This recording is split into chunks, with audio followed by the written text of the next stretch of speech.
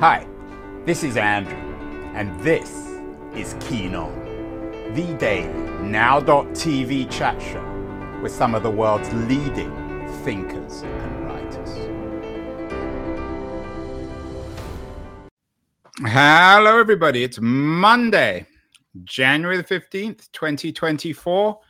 MLK Day in the United States, a celebration of the great man, Dr. Martin Luther King, a man who proved the ideal, or at least some people believe, the ideal of not just of human agency, of the idea of the arc of history bending towards justice, but bending towards us shaping our lives as we want them. Very American idea, not just for MLK himself, but for the people he represented in his short but tumultuous political life. Interestingly enough, the first show we did today was with the American political scientist, Brian Klaas, who has a new book out called Fluke, Chance, Chaos, and Why Everything We Do Matters, which suggests that nothing really matters, that we don't really shape our own history, that we can't determine it. Rather appropriate book or inappropriate book for MLK Day. And we're moving on to a very different kind of book, Where You End, by my guest, Abbott Kahler, a novel by a very distinguished nonfiction writer. Many of you will be familiar with Abbott Kahler, who was known as Karen Abbott, author of many books, including The Ghosts of Eden Park. This new book, which has been acclaimed by many people, is out tomorrow, Where You End, a book which, in an odd way, might be an appropriate discussion for MLK Day. Abbott Kahler is joining us from Greenpoint in New York, out on Long Island. Abbott, is this book, Where You End, is it written in the spirit of MLK, that we all have agency? It seems to touch on a lot of the third rails of American culture. Well, it certainly is a distinct snapshot, I think, of a very particular time in American culture, the 1970s, when there was this great human potential movement that sprung up in the wake of the 1960s, and kind of, I think, was a little bit of an answer to the 60s, the chaos, the drugs, the Charlie Manson, all of that sort of upheaval. Was being streamlined in the 70s, and this idea that we are all improvable, we should all work toward that. And it was more corporate in tone, I think, than the 1960s, which, of course, then even accelerated into the 80s. But it is a very particular snapshot of this period in American history after MLK, of course, had sadly been assassinated. And sort of, just the idea that we all are works in progress. And there were various creepy and unsettling ways that people attempted to improve themselves in this time period. So if we all are works of progress, you introduce, I don't know if it's the right word, a trope into your novel, twin sisters. Because that's a perfect way to explore and perhaps satirize the idea of agency. Tell me about the twin sisters at the heart, if there is indeed a heart of Where You End. Maybe there isn't really much of a heart. Well, I would say there's a heart. And first of all, I should say that this book is inspired by true events. In 2019, I watched a really fascinating documentary called Tell Me Who I Am. It was about British identical twins, Alex and Marcus Lewis. Alex, when he was 18, suffered a traumatic brain injury.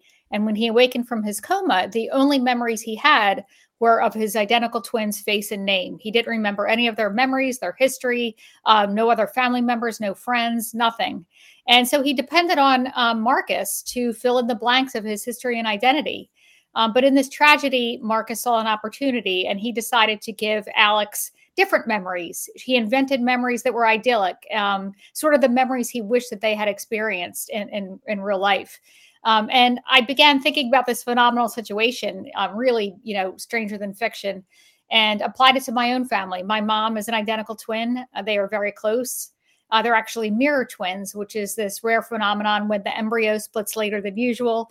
My mom parted her hair on one side, my aunt parted her hair on the other side. My mom was right-handed, my aunt was left, and looking at each other was really just akin to looking in a mirror. And I began to wonder what they would do in this situation. And I think it's a question that we would all grapple with if found in this very odd predicament. How is giving the gift of a different life a betrayal, or is it a gift? Is it something that is going to lead them further astray and maybe bring danger back into their lives, or is it going to lead to some kind of redemption that would be beneficial in the end? It's a book very much in the gray zone between fiction and nonfiction, as all your work is, and as you are. You were once Karen Abbott, now you're Abbott Kahler. This idea of the twin, you said your mother was a twin. Are there two Kahlers? Is there an Abbott and a Karen, or are they always together? Well, that's also an equally creepy story. I changed my name back in 2014, actually, so it's been about 10 years.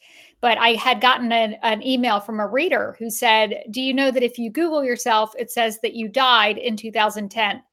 I did not know this. Sure enough, I Googled myself, which I never do. But there was my picture, there was my alma mater, and there was died 2010. And it was where was this on? On Google. Like if you Googled it, it was the result that came up that said, right on the, when you Google something and the picture pops up on the right-hand side. Yeah. But what was the website? I mean, you can Google, like you but Google doesn't have a website, it just has links. Yeah. So, but if you typed my name into Google, it came up as a result, like the first result on the right side. Yeah, just as you type MLK and you get MLK, MLK exactly. Day. But what website said you died? What was the link to? It was just like Wikipedia, Google. I mean, it was just the link on Google. To Wikipedia? I mean, I could upload the photo for you. I don't know how to explain it. You typed in Google and it's sort of the Google result. It was a result listed on Google. No, I understand that, but I'm just curious what the website was. I don't. I mean, all I know it was on the right side. And so you saw this and you decided to change your name. I was in the midst of writing fiction at the time and thought that, it might be a good idea to change my name to distinguish from the nonfiction. And also I was turning 40. So I was having a bit of a midlife crisis and thought, why not? And ended up, just going through with it and going to the courts in New York and changing my name. Yeah. Abbott, with so many people in ourselves, you're both Abbott and Karen. You're Abbott Kahler as well as Karen Abbott. We all have different pieces, different histories, different legacies. Are we all, in a sense, twins, even if we don't formally have twins? I think that's a very interesting question, and it does play into a long-standing tradition of a twin trope in literature. I mean, you go back to Edgar Allan Poe. He was sort of obsessed with the idea of the doppelganger, this sort of secret shadowy self that sits right on your shoulder, right near you, is often a harbinger of death or doom. Freud wrote about this constantly. He has a famous essay called The Uncanny, where he talks about the idea of the doppelganger, and it always was an ominous presence. And I wanted to play around with that a bit in the idea of, is Jude, the twins in the book are Kat and Jude. Was Jude an ominous presence to her twin, filling in the ideas of what happened in their history that weren't necessarily all true? Or is she somebody that's going to be a benevolent presence? And I wanted that to be a question for a while in the book. We are speaking with Abbott Kahler, the author of Where You End, a novel that's already been acclaimed. It's got starred by Publishers Weekly. They put it on the cover of their magazine. It's already been best books on All Over X and that's People. Yeah, that's People magazine, and then Book Page. So you're everywhere, Karen. Well. And I called you Karen. That was a. I don't even know if we should even be using the term Freudian error on such a Freudian. It's okay. Karen is my shadow self. Karen's my shadow self. The dark passenger. So coming back to the book that's been so acclaimed, come back to, in all seriousness, this shift. This is your first novel. You've made a name, or you made a name for yourself with a different name as in all this nonfiction. Did you see a shift as a writer, or is it basically doing the same sort of stuff? No, it was entirely different. And it was quite an interesting change. In nonfiction, in many ways, I was surprised to find it's much easier than fiction. Wow, that's a radical thing to say. You're going to have a lot of nonfiction writers putting your obituary up on Google now. Well, I mean, I invite them all to try to write a novel then. But, you can't write bad dialogue in nonfiction. The dialogue is there, perfect in the historical record. You can't make a wrong turn unless you make it up, but then I guess it's not nonfiction. No, it's not nonfiction. We don't make up dialogue in nonfiction. So it's impossible to write bad dialogue. It's impossible to take a wrong turn with your plot. The plot is already there, written in history. You just have to record the story. You're not really inventing the story. Chronology can be a problem. World dates and events are annoyingly immovable. You can't switch things around.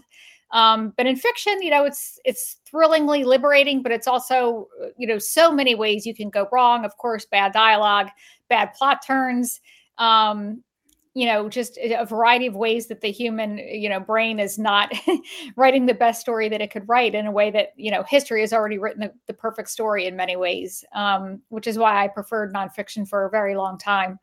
But I try to apply a lot of nonfiction, I guess, tricks that I use to fiction in terms of outlining. I'm a prolific outliner for my nonfiction books.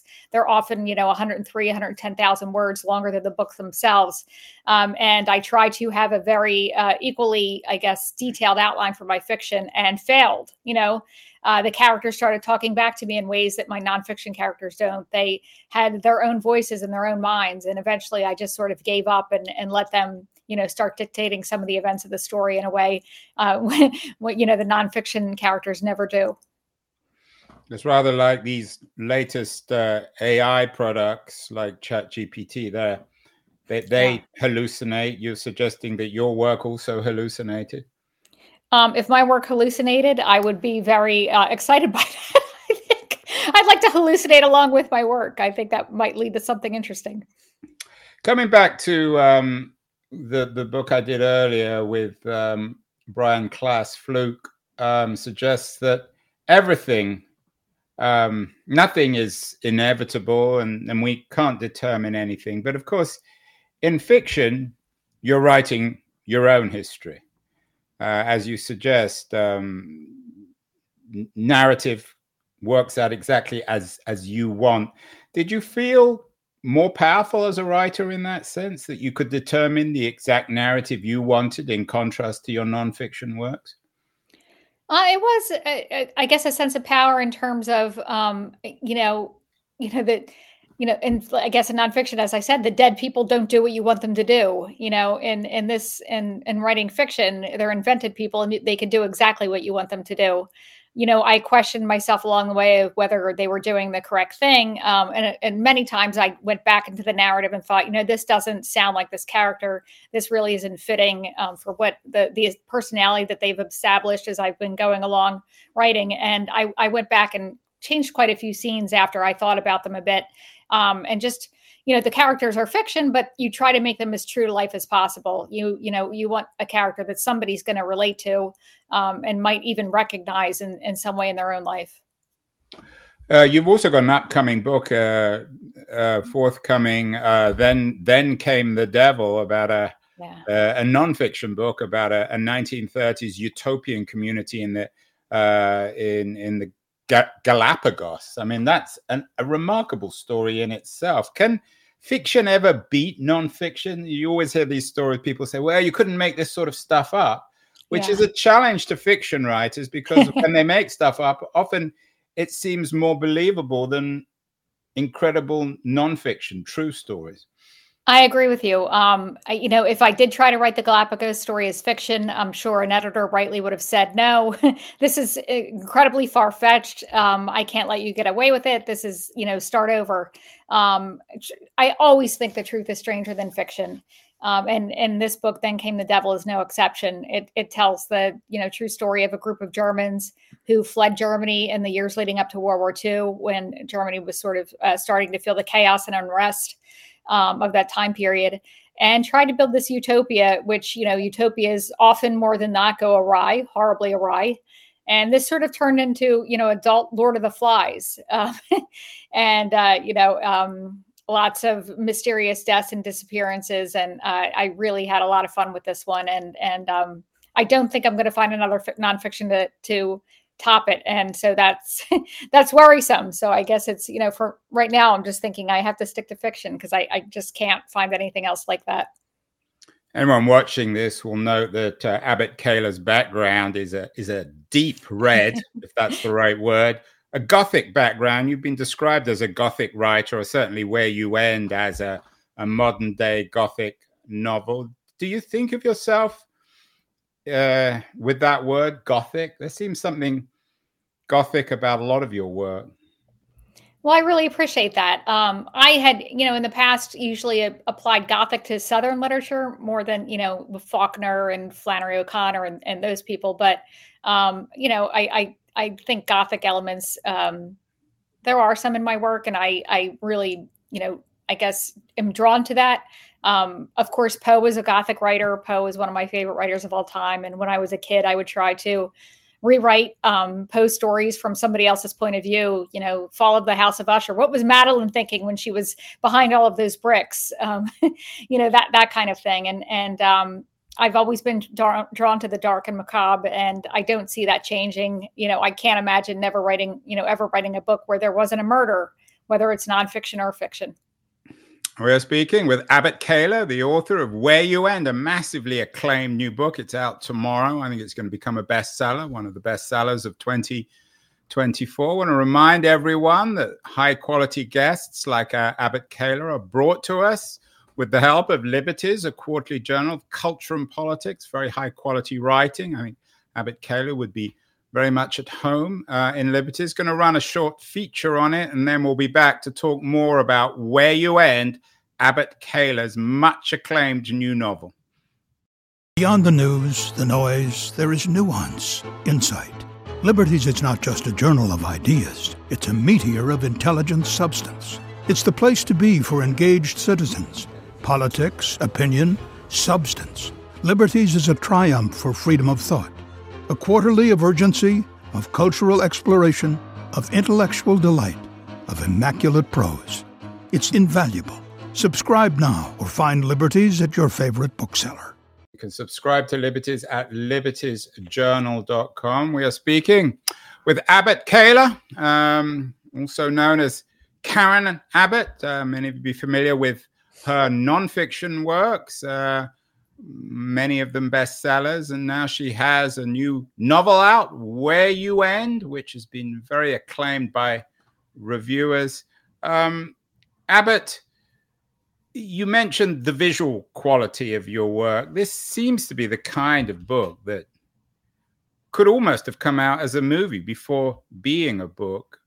How do you distinguish the visual elements from the literary ones, or do they go together?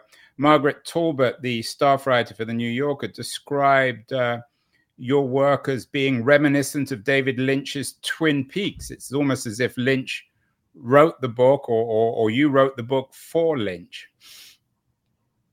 I would love to be involved with David Lynch in any way. I think he's an incredible genius. He'll love your background. That red is Lynchian in its vividness, its bloodiness. Yeah, I guess it is. I always think cinematically when I write. I did that with my nonfiction too. I try to be as cinematic as possible. I want people to be. I really want people to be transported, whether it's fiction or nonfiction. And I think the best way to do that is through scenes. And whenever I can, whenever it makes sense, I do a scene in a book. Of course, this is more difficult in nonfiction because you have to be dependent on the dialogue that's available in the record and the facts that are available in the record to craft a scene. But I gravitate toward nonfiction stories that allow themselves to be told largely in scene. And I thought about that with fiction too. Of course, novels are really mostly scene. There is some exposition, of course, but I try to pare that down. And it's very important for me for the reader to get an idea of what these people look like and what milieu they're in and their surroundings. And I want that sense of creepy dread. And I think that only comes from details. Dread is my absolute favorite emotion. And anything I could do to sort of heighten that feeling, I want to do. Dread, does that mean you want to scare people, or is dread and fear, are they different emotions? I think they're different emotions. I think a sense of dread is you're in limbo a little bit. There's a sense of danger is coming, but it's not certain. It might be avoided. It might be thwarted. Unease, then. Yeah, unease. I guess unease is a good word for it. Unease. And do you think that brings out our best qualities as readers or viewers, that sense of unease? Does it make us more aware of what we're watching or reading? I think because if you're put in a constant heightened state, all of your senses are, pricked. You're on alert. You might hear a noise outside and be more scared than you are if you were reading a romance or a love story or fantasy. And I really enjoy that. I want all the senses to be engaged as much as possible. Just really be immersed. I don't think, anybody, could have a better reading experience than to be fully immersed and sort of be almost bewildered when the book ends or disoriented. I want you to be a little bit disoriented and not quite sure what just happened or where you are or what you just read. Shame we can't bring the great Alfred Hitchcock back to life. I think he might enjoy the book and make a very troubling movie out of it.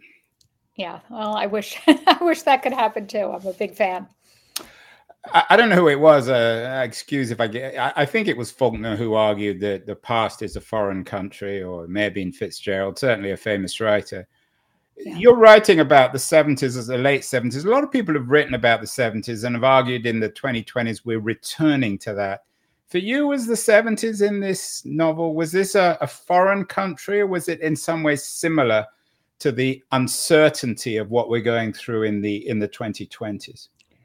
Well, I was a little kid in the 70s, so a lot of it I actually had to research as though I had never lived through any of it at all. I was born in 73. So, just going back and sort of immersing myself in that time period was a little bit of a transportation for me. But I do see the parallels. There is that uncertainty. There is a sense of distrust among people and with government. And the book, I should say, also takes place in the early 80s, which was its own unique time period, and very different from the early 70s, of course. And I think one that it seems more distant even than the 70s. That idea that greed is good from the early 80s, at least in America, greed was good, is not something that's really a popular feeling today. So I think we are. Are you? I'm not sure about that. I mean, you're quite active on X. X is owned by a man who has made a name, a following, perhaps even. Yeah, but everybody hates good. Nobody really likes him. I mean, he's not a popular figure.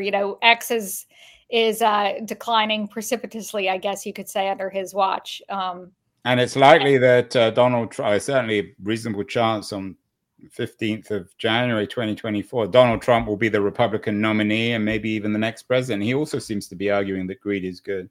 Well, he's a fake populist. He sort of aligns himself falsely with the white middle class here. And he's just obviously fraudulent to his core. And he'll, look, he's being taken down in New York as we speak. His empire, such as it is in the courts right now, and very well could be going down. And he's certainly not popular with, I dare to say, most of the country. He lost the popular vote.